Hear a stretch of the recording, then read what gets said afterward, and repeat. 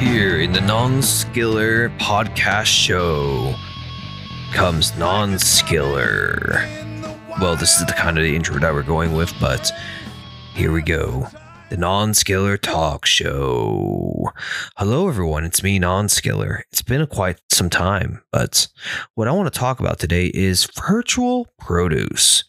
Virtual produce. What exactly is virtual produce?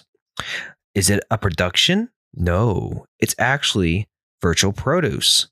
Literally virtual produce. Just think about it.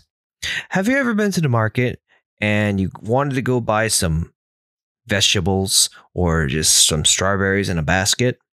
Well, that's kind of the same thing. A virtual produce.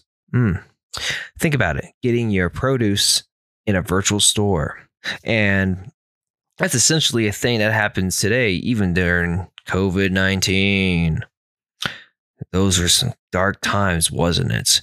And coming around the corner, we got vaccinations. Hopefully you got your vaccine.